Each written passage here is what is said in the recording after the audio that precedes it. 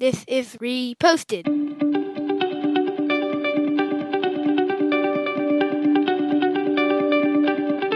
Every morning, Larry and I dig into a quote or idea that has caught our eye. Our hope is that our chat inspires you to never stop thinking and possibly challenges you in a new way.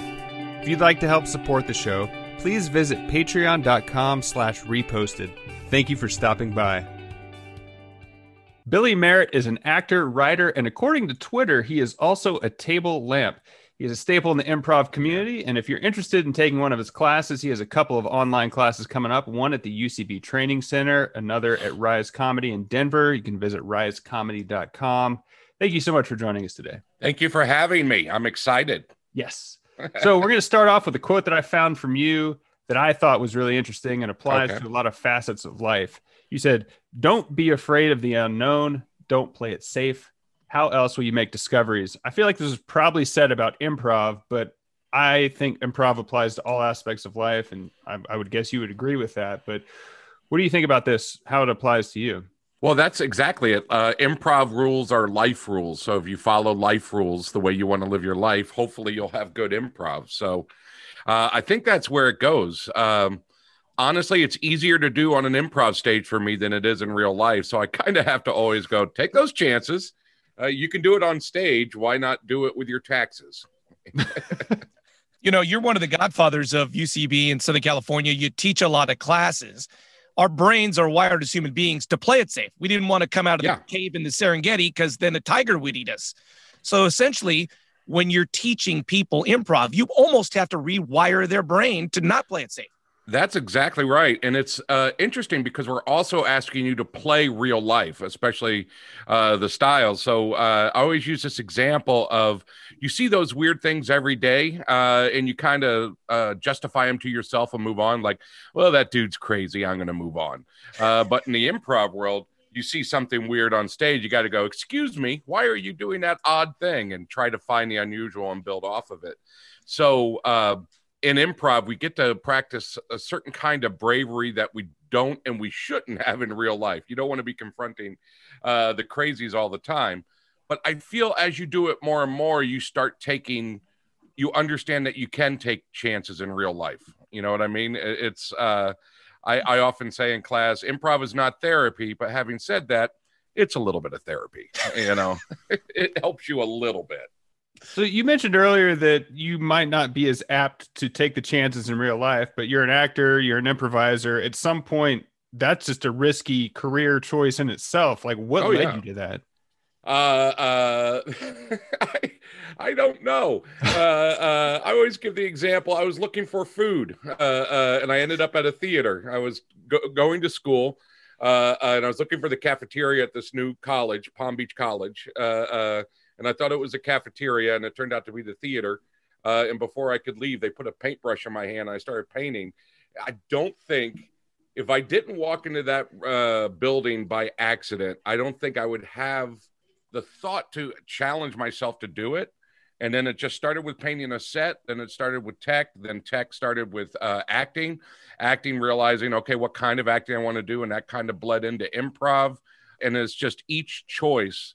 So I almost stumbled into it, but as I did it, like you said, I don't consider myself taking chances, but I still take a hell of a lot more chances than I have in the past. And the idea each and every year, you keep taking more and more chances. You know, you keep building up on that. Are you always improvising? Like when you at the checkout with the grocery store, and she says something funny, do you respond, or do you like kind of turn it off? Or is your brain always thinking like, well, that's funny, I got to dig into that?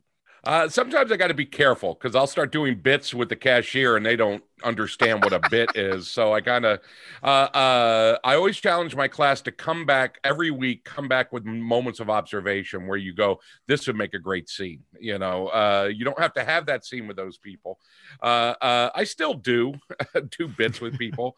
They don't know they're doing bits. So it's a little weird. But yeah, I catch myself doing it. Here's one thing I noticed, and I think a lot of veteran improvisers do that. And this is a horrible example, but in the middle of a fight with your significant other, as an example, let's say it's a breakup scene, somewhere in the back of your head, I just said it, a breakup scene. No, this is real life. You're really breaking up. But in my mind, I can't help but go, this is hilarious, but you can't say that in real life. So it's hard to shut off, but there is a little filter there. And I think the filter, to me, what I tell myself is this will be good for stage later. Record this into my sense memory and use it later. Try not to do it to people who don't know what the hell I'm saying.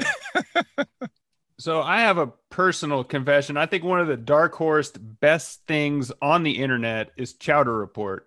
You do Chowder Reports periodically, and I don't know the genesis of it. I get the biggest kick out of it. Can you tell me a little bit about how that came about? It started with the disappointment of a can of a New England clam chowder. And as I'm eating, I'm going, I've never been happy with New England clam chowder because there's never enough clams. And then it just kind of grew from there. And I started looking up more chowders and kind of building off of them. And now it turned into like a writing exercise. I have 60 seconds to put out a little chowder report. And in that, I have to throw out a recipe and some weird story about my fictional past life. I think one time I talked about living on a houseboat. Great thing about a houseboat is the freedom to unmoor and float away. The bad thing is you might drown in your sleep. Little teeny things like that going back and forth.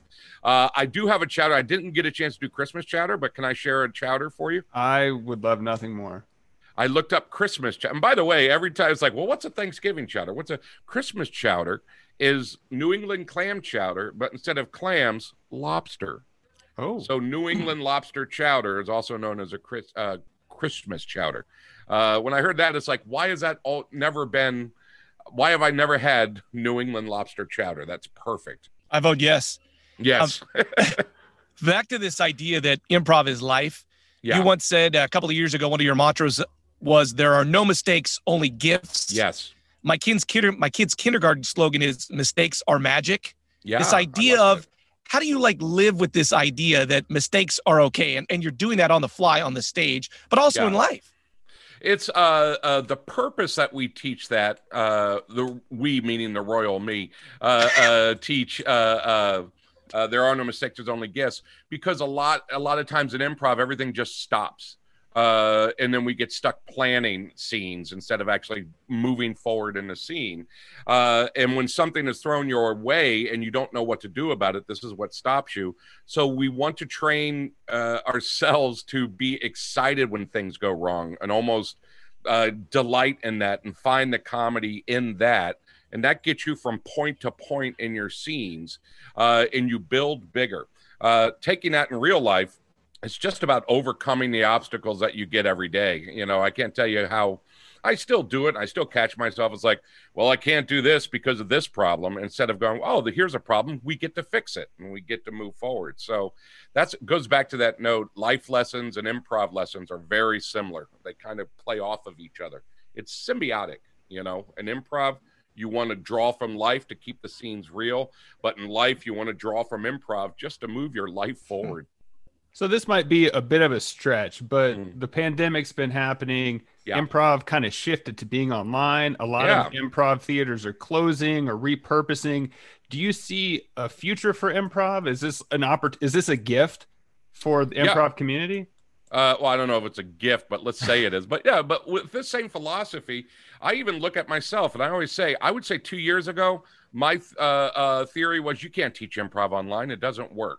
Then once the pandemic happened, all right, I'll coach a group. Oh, this does work. Well, you can't do a Herald online. It doesn't work. Oh, this Herald works. Oh, anytime I say you can't do something online, I am proven wrong. So now I'm like, there are no mistakes. There are no boundaries. It's just a different venue. How can we do it? So to me personally, for my personal teaching, I'm not going to stop doing this. It also allows me to travel more, which I like to do before the pandemic. In fact, when the pandemic hit, I was in Edinburgh, Scotland. I don't know if you've heard of Scotland, but I've been there. In the pandemic, I was at the Edinburgh Comedy Festival or the Improv Festival, and I was like, I gotta travel more. This is great. This yes anding is working. Well, now I'm stuck at home, but I have a lot of students from New Zealand, Australia, Scotland, South Africa. I get to play with all these people from all over the world. That will never stop. Now, as far as the UCB closing up, we're we're down to one theater in LA, and we teach a lot of classes online. When I moved here from New York, when I transferred from the UCB in New York to UCB LA, that's exactly where we were 10 years ago. We have one theater and we rented out other spaces to teach. So it's not like it's ending. We're just restarting. We're rebooting when we come back. To me, that seems kind of exciting. But as I've posted, the UCB Sunset, which is our teaching complex, and a theater complex, we'll never get to that level again. I think we'll never have bathrooms that good, but we will find theaters and we will play. And the romantic in me kind of likes that idea of, hey, man, we can do a show anywhere kind of feel. And that's how the theater started. And I kind of, there are no mistakes, there are only gifts. There are no bad accidents. To me, that means, well, maybe it's time for us to refocus on what's important in improv as opposed to what we became, which is a giant business. Right. Long form improv is not a giant business. There's no business model for that. It seems to want to play in smaller theaters. That's what I feel. Hey, Billy, just a super honor to have you on the show. And doing a little research, you got this great nuggets of wisdom. You stole this from somebody else, but you said this: if you want to be a great improviser, be a great person. Yeah. And I've been just hanging on that since I read it. Yeah, that shook me. And I know the person who told me was Bob Dassey. He was coaching a group called the Stepfathers that I was in New York. And I don't know, I was playing some villain that had no human side. I was just playing mean on stage, because you can get laughs by just saying mean things sometimes. And he was just kind of talking generally. He says, yeah, well, you want to see good people. You want people to root for on stage, even villains. All villains have a human side, as well as that justification of why a villain became a villain. And that's what makes them so appealing. So make them human. If you want to be a good improviser, be a good person. That I carried into my real life. And it really said, oh, I should be a good person from now on. I did not know, maybe because I lived in New York for 12 years, how bitter I had become. And it's like, I need to lighten up a little bit. And I think it really did change my outlook on how to improvise. Well, Billy Merritt, thank you so much for joining us today. Guys, you can check him out at UCB. He's teaching classes there, also at riotcomedy.com. If you want to check out Chowder Report, which I highly recommend, you can follow him on Instagram and Twitter at Billy Merritt. I'm Andrew Keller for Larry and Billy saying thanks for stopping by.